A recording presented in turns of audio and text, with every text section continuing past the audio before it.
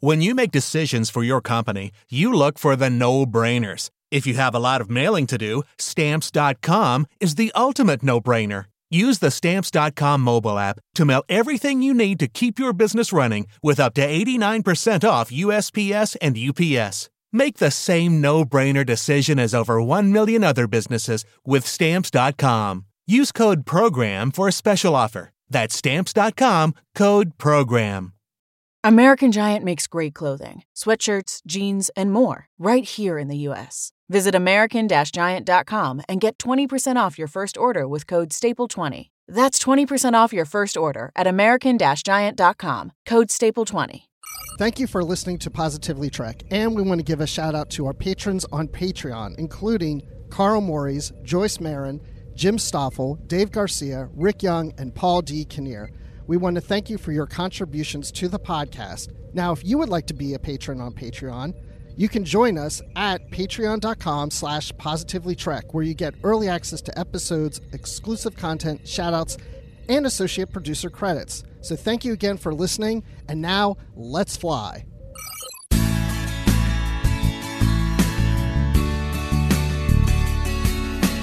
Welcome, everyone, to another episode of Positively Trek with your hosts, myself, Dan Gunther, and my co-host, Bruce Gibson.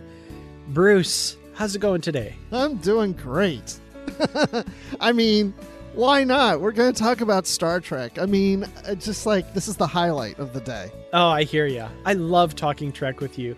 And I think we've got a fun episode for you today. We're going to be talking about the pets of Star Trek. And I mean, who doesn't like pets, right? So, we sat down, I came up with a list of pets, and there's a lot more than you'd think.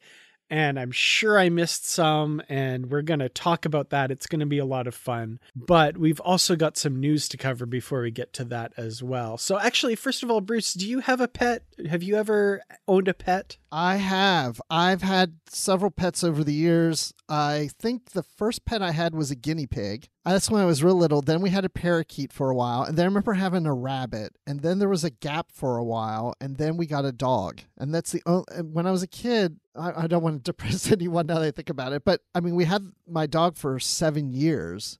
And I loved my dog. And he's the only dog I've ever had. And oh, wow. Somebody shot him. So oh no. I know, it was sad. It was I'm so sorry. Yeah. I didn't eat for a day. Even when McDonald's food was presented to me, I still wouldn't eat it. I just wouldn't eat. And then there was a gap with no pets until and then I had fish. I won 2 fish at a carnival, and those lasted for a number of years. I mean, from I think middle school through high school into college. And I've had goldfish throughout the years, and they come and go pretty quickly. But I guess I did a good job with these. I had an aquarium, and they lasted almost a decade. Maybe not quite that long, but when I went away to Oxford for a summer to study theater, I came back, and one of the fish had committed suicide. My parents were like, "We don't know what happened. We came in your room, and it was lying on the floor. It must have missed you and jumped out of the water." Oh, my God. Oh. So then I had the one, and then we were moving, and I couldn't take care of it, so I released it into the wild, into a pond. But since then I didn't have pets for a long time until shortly before I got married. I got a cat because a girlfriend of mine was like, you need a pet. So I got a cat. And then when I married my wife, she had a cat. And then those cats passed away. And now we have 2 twin sisters that are about 5 years old now. So that's my quick and dirty pet stories. What about you? Yeah, I mean, I've had dogs all my life growing up out on my parents' farm. Really great companions, just so many great memories, especially one dog that I had for most of my life named Jazz. Just a great dog. She was an amazing border collie, incredibly smart. We've also had cats out on the farm. They're, pets, but mostly, mousers that, lived on the farm and took care of the mouse problems for us. So, pets / working cats, I guess. And I think I had a hamster when I was really young. I remember having a hamster. I don't remember a lot about him, but I'm pretty sure I had a hamster. And then we had fish for a while as well at my parents' place. Since being on my own, I've, lived in a bunch of apartments where I couldn't have pets and all that sort of stuff. Now I have my own house with my wife, Nikki, and we keep talking about getting a dog, getting a puppy at some point, but it hasn't happened yet. But with Nikki, we also did have a pair of gerbils for a while here. She's had gerbils most of her life growing up, so we had a pair here as well for a little while. That's the last pets that have been in this house, though, were a couple of gerbils. So maybe a dog someday. So have you ever named any of your pets after something in fandom? Oh yes, yeah.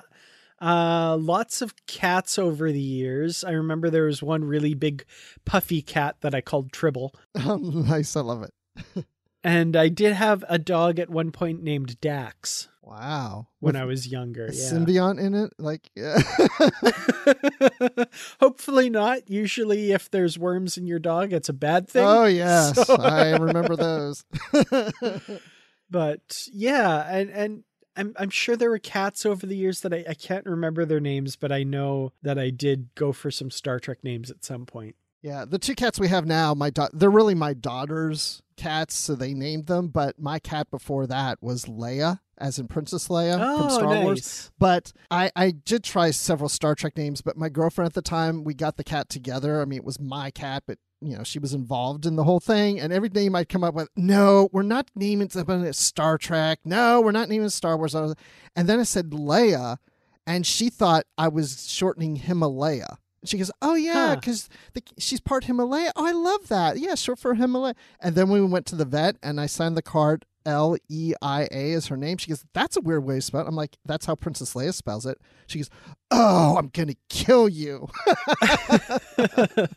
So I got her. Oh, so I won. Awesome. But yeah, but we'll get more into pets later.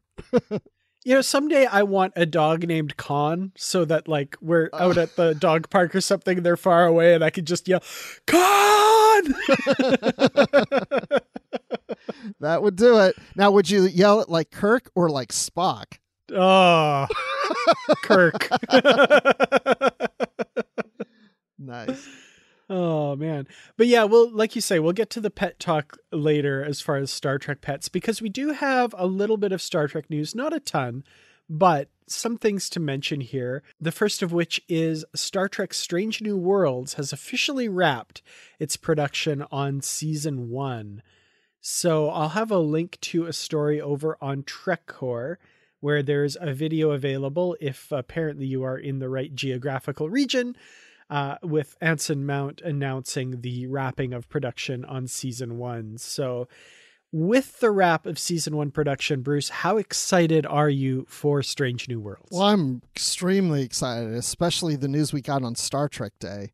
Seeing the cast and the characters that we're getting. I mean, I've been excited about this thing before they ever announced it, hoping that they were going to do this, especially when we're seeing scenes in short tracks, thinking, is this a test to see about making a series with these characters on the Enterprise? So I'm really pumped about this. It's on its way, and it's going to be released sometime in 2022. So, the infamous month of sometime, and the particular day in that month being someday. So presumably after Picard is done. Picard, we know, is coming in February after Discovery wraps its run. So presumably sometime in the spring after Picard is when we'll see this, but no set release date yet. Yeah, as long as it's not December of 2022. That's just like way too long. No. But yeah, I can handle spring. I can handle summer.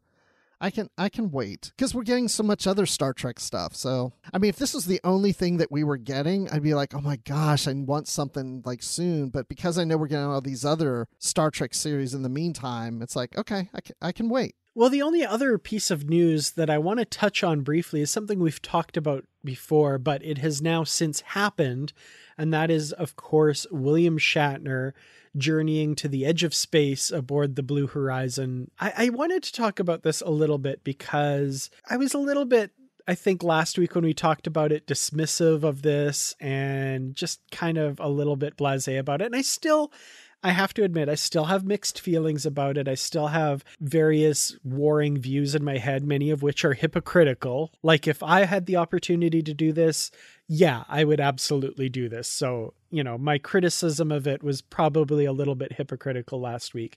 But I wanted to touch on this again because I did watch, not live, but I did watch the launch and the return to Earth and the comments by William Shatner afterwards. And I do have to say, I was really moved. I was really amazed by the profound emotion that Mr. Shatner displayed and this experience gave him, because it was really moving, and his observations about, the thinness of our atmosphere and how quickly he blasts through it, and just how small everything is compared to, the depths of space and all of this stuff. It was really profound and moving. And I just wanted to make a comment that I'm really envious of him for having this experience. And it was way more moving than I ever thought it could be. I am so glad to hear you say that, because I was surprised that you put this in the notes, because I did want to talk about it, and I knew you were kind of like, about the whole thing. And I was like, Dan probably doesn't want to talk about it, but it was something that, I did feel emotional about when I watched it, because I did watch it live. That's cool. That was kind of an accident. It wasn't planned. I wanted to see it live, but I wasn't sure when and when. And I just like, whatever. But it just so happened that morning I got up and have a TV in our bathroom. I turned on the news and they were watching the clock saying, oh, he's going to, they're going to take off in about 45 minutes, but the clock has been halted. And so we don't know what's going on, but probably in the next, 45 minutes to an hour. And I was about to come down to my office for work, and I thought, well, I'll just stream it live, not using the news site, but I went to the Blue Horizons website and watched it live there. And my heart was starting to pump, because I remember watching the Challenger live. And anytime I watch anything go out into space live, I get those feelings of, oh my God, I hope nothing bad happens. Watching this take off, and now knowing that William Shatner's on there, I thought, oh my gosh, again, it's like, oh, I hope everything goes fine. And what if something happens? I could be sitting here watching the death of Captain Kirk right now, and I was just like, this is a bit scary. But I was also very excited, because as I'm watching it go up into the horizon, going, deep up not deep into space, but just going up into space, I just thought, this is a big Star Trek moment. Because as the commentators are talking about, and I knew that the news outlets, of course, would also always reference Star Trek. And this is a flight that is being acknowledged towards Star Trek, because William Shatner's on there. And I thought, Star Trek's about going to the stars, and now we're seeing one of its stars going up. And it meant something just to see that and know that he was having that experience, and the others that were with him. Anybody that goes up into space, it just means a lot. And just to see how that rocket just lands itself back down perfectly on the pad. Incredible technology. Oh my gosh. I just was like, are you kidding me? And I started to tear up. I was just like, this is great. And then they landed and waited a while and stuff. And yeah, all the things that he said about the blue, and it just like quickly goes away, and it's just black. It's just nothingness. And he's like, is that death? He called it. Yeah. Oh, chilling. Yeah. And it's just thinking, because of course I don't know the man personally, but I've heard him talk about things of like, he's 90 years old and he's afraid of death, and he keeps himself busy, because it's like his way of running from death. If he keeps himself busy, he won't die. I've heard him say that. Mm-hmm. And just that kind of experience of like, here's another thing he's doing, something big. And that experience of like, is that death? I'm thinking, well, that's the thing he runs away from. So he probably was scared when that happened, put some fear into him. But yeah, now he's humble about the whole experience. And it's just, it's like he said, and I've heard others say it, you can't put it into words. You think you know what it's going to be like because you hear it, but until you actually experience it, there's no way to describe it. Mm-hmm. And I love that he said that everybody on the planet needs to experience this. Yes. And yes, please. But no, even besides that, like, what a profound, life-changing experience. And he also said something that resonated. He said, I hope I never recover from this. Mm-hmm. And I love that line. That was amazing as well. And so at 90 years old now, the official oldest person to go to space as well. So Captain Kirk and William Shatner entering the history books as usual, so very, very cool. Yeah, one of the astronauts, in quotes, that went up, who actually formerly worked at NASA, I think his name's Chris, he mentioned that, I think this is before the flight, that this is a historical moment. Not just this flight, but even the one before it, that now we have just regular citizens going into space. And so the history books will reflect on this.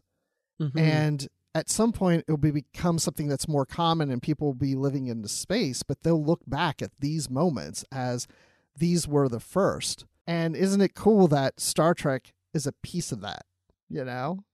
It's just really cool, the whole thing. I mean, even just like, what happened in the 20th century of getting to space, and those are trained astronauts. And now here we are in the early 21st century and just regular citizens. That's the next step right there that has just happened. Yeah, absolutely. And to your point as well about this being in the history books and possibly influencing and giving inspiration to the next generation and the people that come afterwards. We can talk about memes and funny stuff, but there was one that I loved where it was screen grabs from the episode Metamorphosis, where Kirk meets Zephram Cochrane, the inventor of warp drive. Kirk says, "I've always wanted to ask, what was your inspiration? What made you decide to go to the stars?" And he said, "Well, I was a young kid and I really liked television and movies. And there was one actor named William Shatner and he went to space and it inspired me to create the warp drive." And I was like, oh, that's kind of funny. But, the serious takeaway from that is, this could absolutely inspire people to do the next thing. There's definitely reasons behind it and all that kind of stuff. So I don't want to be as blasé dismissive about it as maybe I was last week when we talked about it. Yeah. And this might inspire some people to watch Star Trek. Yeah, that too. I mean, man's first steps on the moon in 1969 and Star Trek hitting syndication, all was like perfect timing. People were all of a sudden really interested in the space program. And now we may see this because resurrection of excitement about space, because normal people are going to say, look, there's people like me going up there. I don't have to have gone through all this education and become an astronaut. That's something I'll never achieve. But now I'm seeing people like myself that can go there. I mean, yeah, it's expensive. You don't have the money for it. But now we're starting to see that regular people could go to space. So it starts to feel more real. And, there's that Star Trek guy. And you know what? I need to start watching that Star Trek series. Definitely. Well, we'll keep our eyes on the real prize here, which is increased subscriptions to Paramount Plus. So that's the whole point right there, people. Well, if you want to subscribe to Paramount Plus and watch Star Trek, you might see some furry friends that populate those episodes of the various series and films that make up the Star Trek universe. And that's what we're talking about in the discussion part of the episode today, the pets of Star Trek. And for this one, I've used a fairly broad definition of pet for some of these. But every single thing that I have on this list here is on the list for a reason. Now, before we started recording, Bruce, you said I might be missing some from this list, which I'm excited to hear about because this was all just off the top of my head. And I'm sure I've missed stuff and I'm excited to see what we have to add to the list. So, yeah. Well, I've noticed that even before we start recording, you added 2 more. So they're still popping in your head. They do. Yeah, there are a few that are popping into my head. And I have kind of 2 lists going. I have like the list of pets. And then I have honorable mentions that, maybe don't get to be on the premiere list, but, we should mention them because I think they deserve a little shout out as well. So, yeah. And this was going to be our topic 2 weeks ago before Noah crashed the party, Noah Averback Cats. So this list was done 2 weeks ago and you're still adding to it. Absolutely.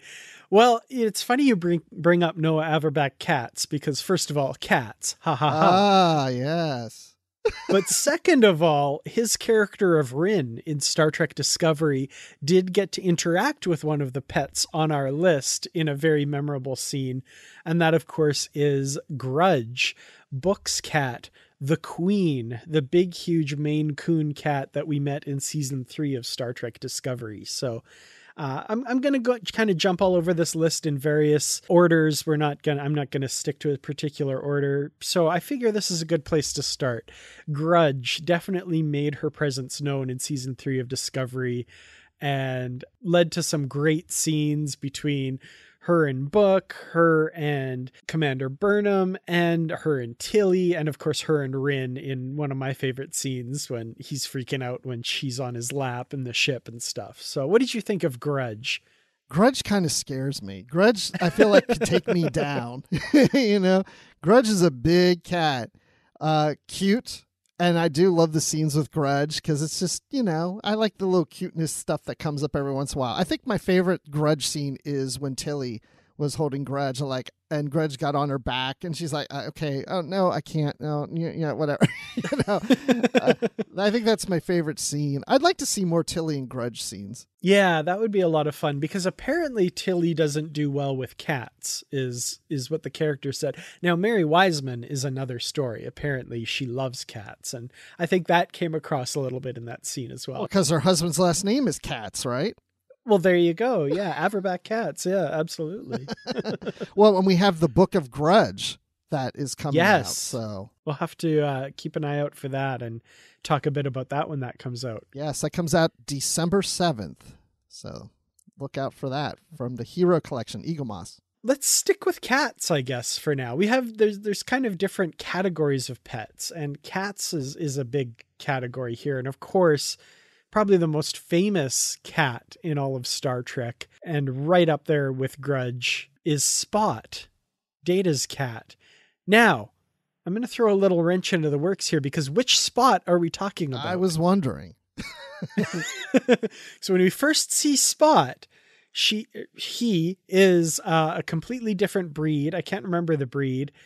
But then later on, we see Spot and he's an orange tabby cat, and then transforms into a female tabby cat in season 7 of TNG and gives birth to kittens. So what is now, Bruce, you're famous for twisting parts of canon so that they make sense and making sense of all that stuff. What is your fix for the Spot dilemma? Oh, wow. I feel like we talked about this one time and I came up with something and I can't remember exactly what it was. I think one of the ideas was that it's always been a different Spot, that, you know, maybe a Spot dies and so he gets another cat and just keeps calling them Spot, you know, like maybe there's Spot 1, 2, 3, and 4, but he just doesn't call them Spot 2, 3, and 4. They're just all Spot. That's one thing. But I don't know. I remember there was something about, I don't know. I think one other thing is like, you know, Data's probably doing kind of like some experiments where the sex of the cat and the type of cat changes. I don't know. There's got to be something where Data's doing something that causes the cat to change. Yeah, there's the old joke that Data is a very bad cat owner and also very unimaginative. So, you know, accidents keep befalling Spot. Or keeps getting new ones. I think that Worf somehow does something where he kills the first Spot by accident. Some accident happens, and so he goes to replace it, but he doesn't pay that much attention to cats. So he doesn't remember what exactly the cat looked like. So he just got a cat and hoped that Data wouldn't notice. And then Data is like, Spot looks a little different. And Worf just says, cats do that. They change over time. You know? And then Data's like, interesting. And then something else happens and poor Worf has to replace the cat again. And he keeps replacing the cat, and Data doesn't really notice, but does, and they just explain it away, and so Data just accepts that.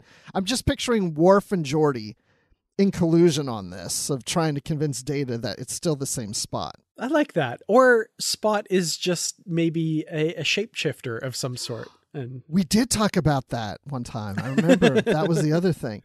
I like the idea that Worf accidentally keeps killing Spot and replacing him. And then he gets the nickname on the ship as the Spot Remover. Ooh, I like it. You know, it's funny you bring up Spot 1, Spot 2, and Spot 3 and stuff.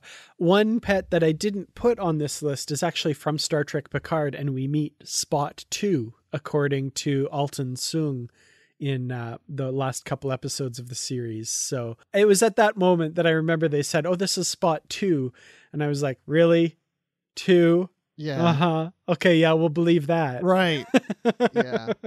Yeah, but that's the other thing. I mean, we just assumed that Spot is an Earth cat, you know? And maybe to your point, like shape-shifting, maybe it's a species of cat from some other planet that, you know, it changes over time. And maybe it lives for, 100 years. Yeah, absolutely. Well, there's a couple other cats on this list on the main pets of Star Trek. I'm going to jump to Chester, which is, do you remember who Chester is? Well, that's the one thing I want to mention to everybody listening is Dan put this list together, and a lot of them I recognize and some I don't, but I didn't want to look them up. I want to discover this as we're discussing this. I don't know who Chester is. I don't remember, but I'm just going to guess maybe from Voyager. That's just a guess. Not quite. No. From Deep Space Nine. Chester. And there's a 6th season episode called Honor Among Thieves, where Miles O'Brien is undercover for Starfleet intelligence, spying on this guy named Bilby. And what ends up happening is he has to betray Bilby, and Bilby ends up having to basically go meet his death. But he has a cat named Chester, and Miles O'Brien at the end of this mission takes Chester and basically adopts him as his own pet. And I always thought, Star Trek is bad for this, where we get something like that and then we never see them again. But we do see Chester again later on in, I think, most notably in the episode Time's Orphan. And we see that Molly has really taken to Chester and loves having him as a pet now. So he does stick around a bit and we see him again. Nice. Yeah, Chester's a cutie, gray and white. I'm looking at Chester now. I hadn't forgotten about that one. That's a good one. That's a good one, Dan. That's one I would not have thought of. So there is one other cat on this list. Do you know which one of the remaining pets on this main list is a cat? So not on the honorable mentions list. Does that include that? Nope. Okay, just going on the main list. Why I'm not gonna name them. Gosh, I'm gonna. It's between two. There's one in here. I'm not sure. I'm gonna say it's Neelix. You are absolutely correct. Okay. Do you know who owned a cat named Neelix? Was it Naomi? No, actually, it was Reginald Barclay. Oh my gosh. Yes, I remember that now. I do remember this. Yes, I was thinking when you made this list, it was like Neelix. I was like, wasn't that a cat? I'm thinking it's got to be on Voyager. But yes, I remember that. I was wondering what you thought of having Neelix on this list, and if it was like, did Janeway consider Neelix a pet? What's going on here? But nope, this is for the cat named Neelix, owned by Reg Barclay. I think we only see Neelix in the one episode, Pathfinder. A beautiful white cat. And kind of getting into Deanna Troy's ice cream, if I remember correctly. Yes, that's a good one. Wow, I haven't watched that episode in a while. Now I want to go watch that one. Yeah, yeah, that's a good one. Again, I probably wouldn't have thought of that off the top of my head. Well, that's it for the cats on the main list. Now, honorable mentions, we do also have a cat. And that would be Tasha Yar's cat from the TNG episode Where No One Has Gone Before. We see a little bit of a flashback when their memories, their thoughts are creating reality. And we see that she had a cat on Turkana 4 when she lived there, the failed Federation colony. And the reason I did add this to the list at the last minute is because we get a little bit more about this cat in a novel that we read for a book club episode. I think it was Survivors, a TNG novel by Jean Laura. And we get a little bit about that cat in this novel. I can't remember if it's named at all. I think it must be, but I can't remember the name. So I just have it here as Tasha's cat. So not an official big featured one, but definitely an honorable mention. That's a good one. Yeah, I didn't remember Tasha's cat. Yeah, we read Survivors. I don't remember, if there was a name. But again, that's one I would not have thought of. Well, I guess we should probably move on to dogs, because that's the other major pet category. And, you know, if you're asking me to choose, I would say that I'm a dog person. Would you say you're a dog person or a cat person? Oh, man, I hate this question. That's the big question, right? And you don't have to choose, but... Well, no, because I've always thought of myself as a dog person. As I mentioned earlier in the show, I had a dog when I was a kid. And, I mean, I would say that was... I hope my other pets in heaven aren't listening right now.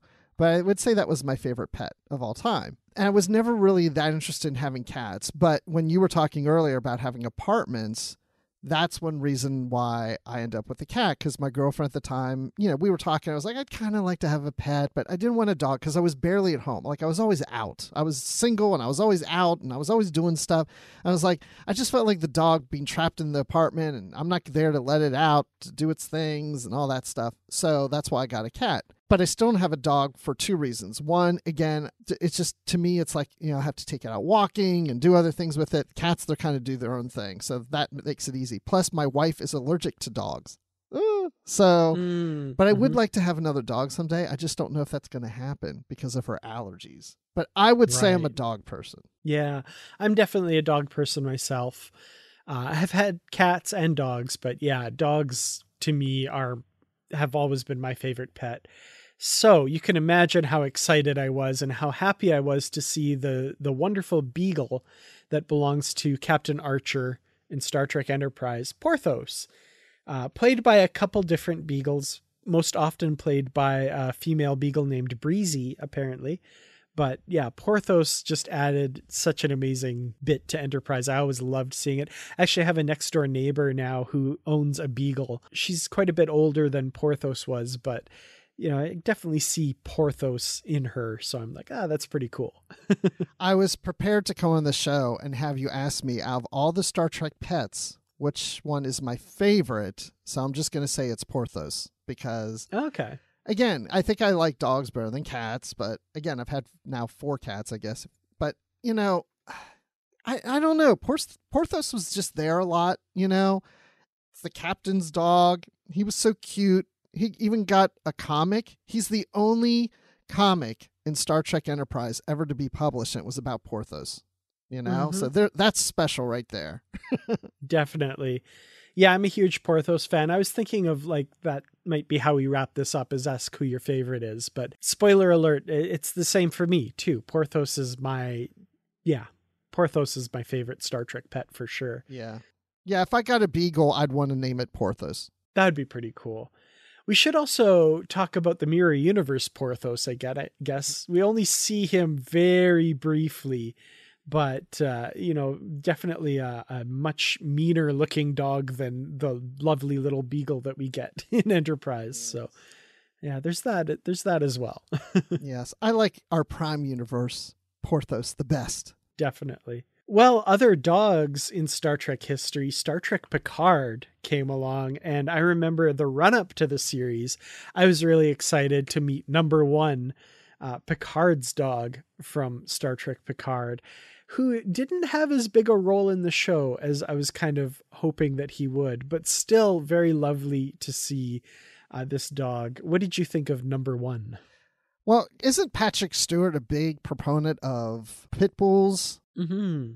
A lot of people raise their pit bulls in the wrong manner, make them aggressive, and he's trying to show that they can be sweet dogs. And so I think he wanted this dog in the series. But then I've also heard that this dog was a bit of a difficult thing on the set, that they had some issues, nothing bad, but just like having to do retakes and the dog's not doing what they need to do. And that's why in one of the early scenes in the first episode, Porthos is sent inside just to get him off the set because he was not doing what they needed him to do. But I mean, that's behind the scenes. But number 1, the dog on the show, I thought it was cute. I thought it was cute to have that dog there for Jean-Luc Picard and, number 1, And it also kind of creeped me out that he called it number 1. Because, I thought, is that how we felt about Will Riker? He just wanted to reach up and just scratch his head and go, number 1. Well, I feel like if Picard equated Riker's loyalty to that of a trusted companion like a dog, I think of that as a compliment. So that's awesome. Yeah. Number one added a lot to the show, I think.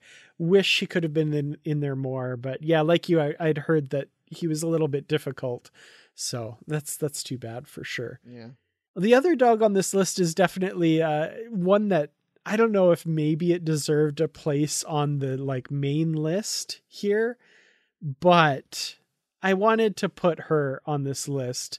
And that is, of course, the dog from Star Trek Lower Decks, season 1, Tendy's genetic experiment. And again, for a couple of reasons, maybe doesn't belong on this list. She's only in the one episode. And is she really a pet? She seems kind of sentient and goes to live on the farm where the Starfleet medical oddities people all live. So I don't know. And not a normal dog by any stretch either. But I did want to talk a little bit about her because I think she's so cool. Wow. Okay. That one got me because on the list, I was like, what is the dog? That's so generic. And I thought I knew what it might be, but I totally forgot. Yeah, Lower Decks. That's not what I was thinking. That's not what I was thinking at all. Yeah, I think this counts as a pet for sure. Now it just reminded me of Dynomutt. Dynomutt was an old Hanna-Barbera character that was like cousins with Scooby-Doo or something. Because he wasn't like a real dog, but he still was a dog or whatever. But yeah, good call. Yeah, I forgot about the dog from Lower Decks. We need more pets in Lower Decks. I think that show could really play off pets in a big way. Yeah. We know there are at least a couple other dogs on the ship because the one at the end of that episode licks Tendy and Tendy's like, oh, what the hell? Dogs lick people? Gross. Yeah. So for honorable mentions for dogs, I had Molly, who is Janeway's dog, and we never actually really meet her. So that's why she's just on the honorable mentions list. We see a picture of her a couple times, most notably in the series premiere of Voyager, but we never really get to meet her. But she's a beautiful, I think, Labrador. Yeah. I could be wrong about that. But I think you're right. Yeah. That one, yeah, I do remember that one. I do remember thinking, of Molly. Yes, but you're right. We never get to meet Molly. We just see the picture. I think we probably have had novels where Molly's in. I just can't recall. So, yeah. Yeah. Well, and of course, the autobiography of Catherine Janeway, I think, mentions her by Una McCormick. Yeah, exactly. Okay, good one. Keep it going. Okay, so I'm holding the ones that I think are not on this list. I do have 2 of them now. Cool. Well, I've got 2 more pets, I think, that are on like the main list. And one of them is only in one episode, but I think is influential enough that it deserves to be on this list. And that is Spock's pet Sailot, Ichea, from the animated series episode Yesteryear. And this is a wonderful episode, probably my favorite episode of the animated series, where Spock uses the Guardian of Forever to go back in time to guide himself as a young man. And over the course of the episode, we meet Ichea, who's his pet Sailot, who ends up dying and is a great life lesson, a very influential moment for young Spock as he learns the lesson of what this imparts to him and what he learns from this. So yeah, Ichea, I think, definitely deserves a place on the list of great pets of Star Trek. I totally agree with that. And this episode, now I'm thinking about it, is probably one of the best Star Trek episodes to deal with pets, Oh, here. Absolutely. So I remember hearing something, and maybe it was from the animated series book by our friend Aaron Harvey, that, there was some worry, or maybe that, because of Saturday mornings, like, are kids going to be okay watching a pet dying, but yeah, it was a very emotional, touching scene. And I liked Ichea. Yeah. Well, my final one for the main list, before we get to the ones that you're thinking of and the honorable mentions here, is, of course, a pet that we see in many, many, many episodes of Star Trek: The Next Generation, but very rarely mentioned, very rarely acknowledged, and that is Livingston, the lionfish that Picard keeps in his ready room. So a different kind of pet. I know there's a lot of fish owners out there, and I want to acknowledge that those relationships can be meaningful as well, for sure. So basically we see this fish for most of the series. A little bit of controversy surrounding the fish. I know Patrick Stewart apparently wasn't a fan of Picard keeping a fish in his ready room, thinking it was like in the future they wouldn't entrap animals like that. But the decision was apparently made to keep it around over his probably not too vociferous objections, but we do know he has mentioned that he was displeased with that idea. Yeah, I do remember hearing that. But then, the fish was killed, right? When the Enterprise D crashed. I'm assuming that's when Livingston stopped being living. Yeah, I don't know. I think we see the fish tank at the end of Generations, and it looks like dark and empty. So yeah. I don't know. Maybe he survived and he just got moved before then, before we see Picard and Riker cleaning up the ready room. I don't know. I hope he lived. Or maybe Spot got to him. Oh, no. Oh. Ship crashes and Spot's like, opportunity, and went in and ate the fish, and then the fish changed Spot's sex. So there you go. Again. Oh, no. There you go. Yeah. So, Bruce, for main pets, were there any that you wanted to add to the list that I haven't thought of? I mean, I don't know if the ones I'm thinking of are considered main pets. I would say not. Okay, so we can include them with the honorable mentions here. Yeah. And most of these are ones that we see once or maybe aren't that important, I guess. I don't want to say that. Every pet is important. But maybe they belong to somebody who's not really a main character or something like that.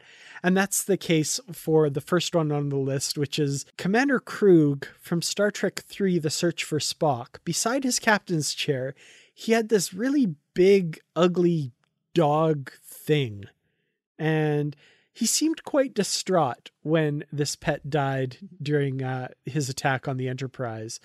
So I just wanted to give a little shout out here. A Klingon and his dog, that's an important relationship. Yeah, because this is the only Klingon dog we've seen, right? Yeah, if you don't count Targs, and I don't think this is meant to be a Targ. Yeah, I don't think so either. He looks quite a bit different. Yeah, and he didn't get a name, right? So, nope, not that I'm aware of. Yeah, I mean, he's not prominent. He's there, but he's not a big piece of the movie. But, we're right there with Kruge when he's very upset over the death of this pet. So yeah, but he didn't start screaming the death to the yeah, Tovacor. Yeah, he should have opened the dog's eyes and yelled to the heavens. Yeah.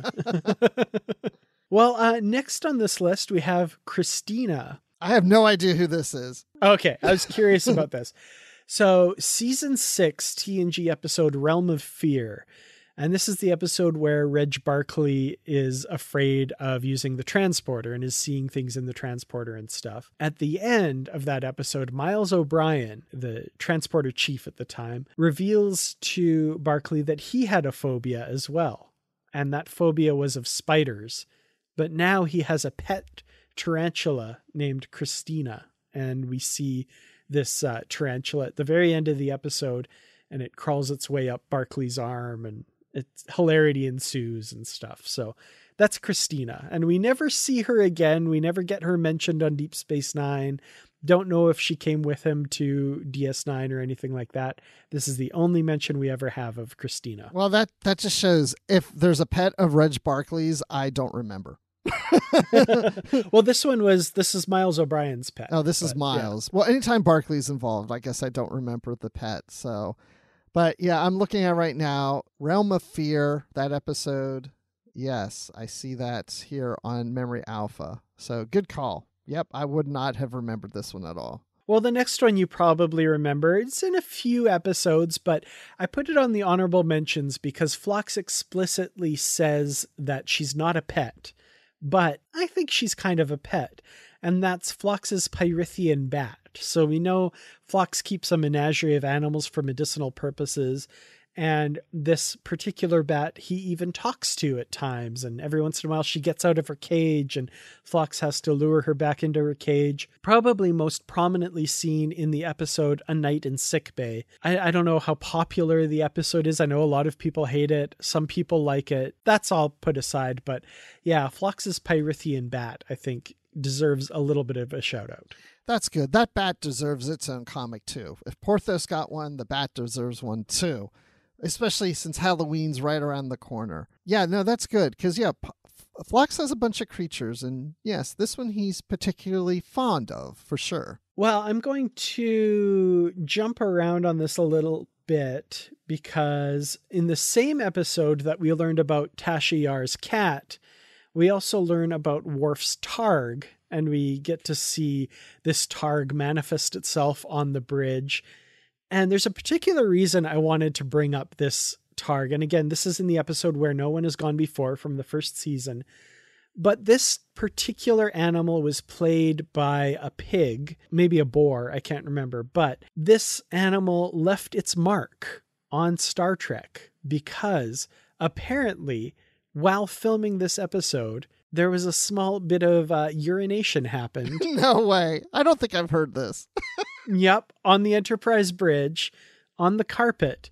And apparently that stain is there for a little while and can be... I've not seen it, but it's been said that it can be seen in other episodes until the carpet is changed. So that's the power of Worf's power of thought, right? Because this animal only manifests itself because of the area of space they're in.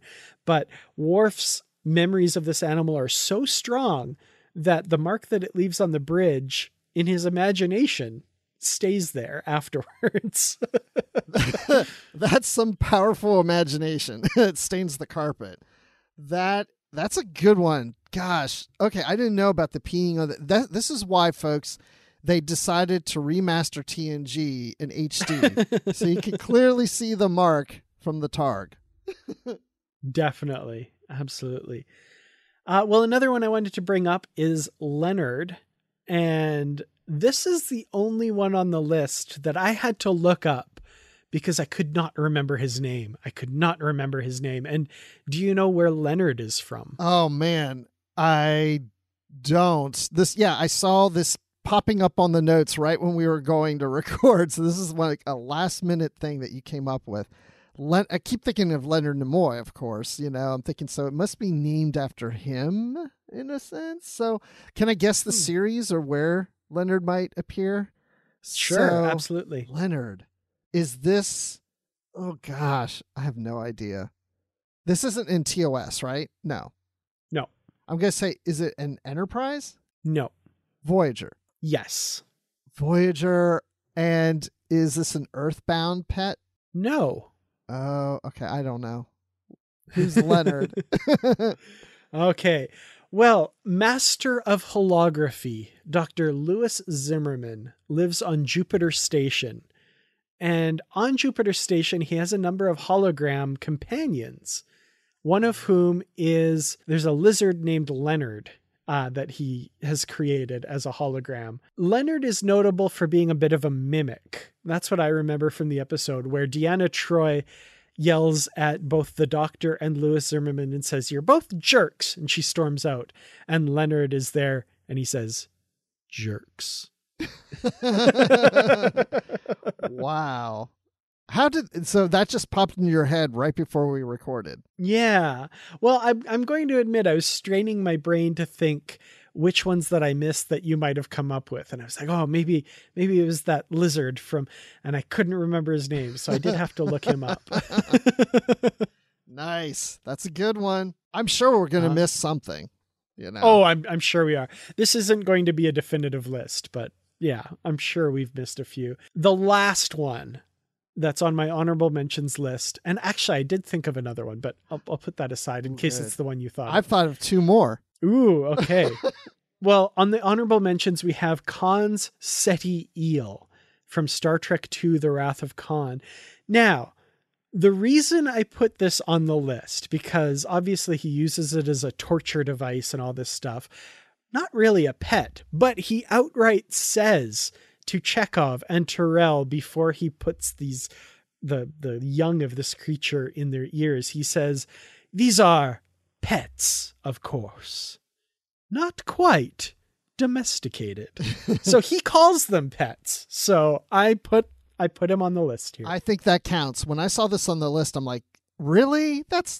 These things aren't pets. And then I'm like, oh no, wait, he does call them pets. So that's literally the only reason they're on the list, yes. because of Khan's little bit of a quip there. Yep. I think that definitely counts. That's not a pet that I want, though. No, not so much. I'll feed it to a snake, but that's about it. So the one that I thought of, and I'm curious if this is one of the ones that you thought of. Okay. There's a plant in Star Trek, the original series, in a scene with Sulu and Rand, and they argue a bit about whether it's a boy or a girl plant. So they have different names for it, but one of them is Beauregard. I can't remember the other name, but it's that silly plant in the episode The Man Trap. I think the very first aired episode, and it's very obviously like a hand in a pink glove coming out of a green thing. Yeah. And I think Sulu calls it a pet. Okay. I think. That's not one I was thinking of. Okay. Would that count as a pet? Maybe. Yeah, if he calls it his pet or whatever. Yeah, sure. Okay. Yeah. Wow. Okay. Again, I would not have come up with that one. That just makes me believe, yeah, we're going to miss something, of course. Oh, yeah, for sure. Okay. So I love when we do these things, because then I'm always like, oh, I can't think of anything else. And maybe I think of one thing. And I was so proud before we recorded, because I was like, oh, I think I've thought of one that's not on Dan's list. And it's like, I expect Dan to think of everything that, and that he'll think of everything that I would think of and more. But yet I thought of one. And now as we record, I think of more. Actually, there was one. Let me back up. Before I revealed this one, there was another one that I thought was on your list, but then I realized it's not. And it was one of the first pets. When you brought this topic to me, it was one of the first pets I thought of. So when I saw your list and it said the dog, I thought, well, maybe that's what this is. And I'm thinking of the canine from The Enemy Within. Okay. So when I saw your list said the dog, I was like, that's probably what he means by the dog, is that little, and I just looked it up. It's the Alpha 177 canine that they beam up. Because when you said Star Trek pets, it was one of the first ones that popped in my mind, because I always thought it was cute. That's a good call. It did pop into my head. I didn't even put it on the honorable mentions list, but I maybe should have. Yeah, it definitely would count. It's I think they call it a sample of the life forms of the planet or something. Yeah. But yeah, somebody must have inherited. I guess both of them died though when it split. Yeah. So. I mean, technically it wasn't anybody's pet. So, but it's played by a dog, which is a pet. That's why I thought of it. So that's true. I bet I know what one of your other ones is, by the way, thinking of the original series. So, well, the other ones I'm thinking are not in the original series. So now I want to know what you're thinking. Well, I did mention that I had a cat named Tribble, and the Tribbles did start out as Uhura's pet that she bought there. So I could count that, I think. I think absolutely those should be on the top. Why didn't I even think of it? Yeah, Tribbles, they're pets on Star Trek for sure. Absolutely 100%, if not the most famous pets from Star Trek. That's true. Right? So, duh. I could just hear people like, you guys finally caught up. I've been saying all along, right? Tribbles. Oh, my God. Dan even said Tribble at the start of the episode with his cat name. Oh. Yeah, that's so strange that we didn't think of it that way. I think because we're thinking of pets that we see, like, I don't know, like on Earth, the dogs and cats and things, but then yet we mentioned some other things. I don't know. Good call. I'm glad you got that in here. Okay, so I woke up this morning and I thought, well, what pets do I like in Star Trek? I'm laying in bed and I'm just like, I knew we were going to talk about this, and I thought, what are some of my favorite pets that I thought are really cute? And this one popped in my head almost immediately. It's like, oh yeah, I always thought this was so cute, but I wasn't sure of the name, and I looked it up and I noticed it's not on your list, but it's from Star Trek Insurrection. The little the little worm-like thing on the Batu planet. The little pocket pet. Yeah, I think is what the production people called it. Yeah, I always thought it was so cute. I always loved that little guy. Oh, good catch! I totally forgot about that. Yeah, Artem's little pet. Yes. Yeah. Mm-hmm. That's it. So that's the one that I was so proud of that I came up with that wasn't on your list. Very nicely done. Yeah. So as we were recording, I came up with some more. But I don't know if you'd really consider this a pet per se, but I'm just kind of throwing it out there as like an honorable mention. But George and Gracie. I was wondering if you'd mentioned that. It's like they're not really pets, but they were kind of Jillian Taylor's pets in a sense. Kind of. They're sentient creatures. Right. It has to be acknowledged. They're intelligent beings. And as Spock says, they are not the hell your whales. But right. I can see it. It passed through my mind. But I guess we did put the dog from Lower Decks on there as well. And she seems to be a sentient creature as well. Right. So. Yeah, that's why it's kind of loose, but she, Jillian was taking care of them and felt ownership towards them and that. So, but yeah, that popped in my mind as we were talking. But yeah, I wouldn't really consider them pets. But like I said, just kind of an honorable mention, just like this last one that came up to mind. It's not technically a pet, but I think Janeway thought the monkey, in a sense, was kind of her pet. Oh, wow. I haven't seen that episode in ages. That's a good call. Resolutions, I believe, is the episode. Yes. Yeah. Chakotay, look, it's the monkey again. Oh, that's a good call. Cool. That's a great list. I mean, I think we pretty much exhausted Star Trek pets, although I'm sure there's some out there. There's some one-offs that, there's when Archer vacations on Risa and the Tendarin agent who grills him for information, her little dog, I think his name is Rilo or something like that. There's all kinds of little one-off pets as well, like not of main characters. I'm hoping there's nothing glaring that we've missed. Like the Trill. I mean, not the Trill, like the Tribbles. I would say the Trill. No, Trill are not pets. Like the Tribble, that was a glaring. That definitely is one. We got there eventually. Yeah, but what was the Glomer, the things that ate the Tribbles? Oh yeah. Is that a pet? Could be maybe from More Tribbles, More Troubles. Yeah. I don't know. It's an interesting thought. I'm surprised Wesley didn't have a pet. Maybe the nanites? Yeah. I'm also surprised Jake didn't have a pet either. Oh yeah. There's a creature called a Corvan Gilvos that it's this weird little puppety creature that we see in The Next Generation. And then we see it later when Quark becomes the Nagus briefly in the season 1 Deep Space Nine episode, The Nagus, and they're doing like a take on the scene from The Godfather where he's got the pet in his yes. and it's that thing. So there's that. Yeah, we could probably think of more if we sat here for a while. Little things like that. Yeah. Well, is there anything out there in our audience that you can think of that we totally missed? Please let us know. Reach out to us, positivelytrek@gmail.com. Join us on our Facebook discussion group, the Positively Trek discussion group, or reach out to us on Twitter @positivelytrek or on Instagram, also @positivelytrek. And Bruce, when you're not wondering how the heck you can get a dog that won't upset your wife's allergies, where can we find you? Actually, I think there are dogs that she might not be that are, whatever. You can find me on Twitter @Admiral_Rex. That's Admiral with the underline Rex. And you can find me on the Star Wars Report occasionally and Literary Treks occasionally. Awesome. And you can find me on Twitter @Kurtratz, on youtube.com/Kurtratz Productions. And of course, as I mentioned, in the Positively Trek discussion group, my favorite hangout on the internet. So thank you all so much for listening this week. We're going to have a book club episode for you coming soon with book 1 of Coda by Dayton Ward. We're excited to have him on the show to talk about it. So stay tuned for that. And thank you so much to the Patreon supporters for all of your help in bringing these episodes to you. We could not do it without you. Thank you so much. We'll see you in the next episode. Until then, as always, stay positive.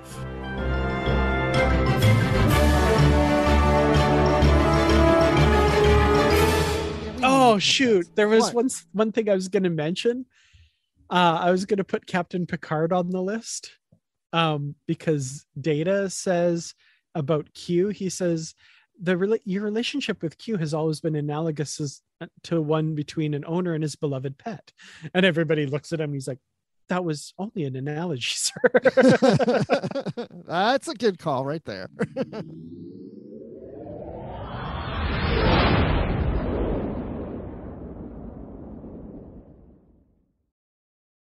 Save big on brunch for mom, all in the Kroger app.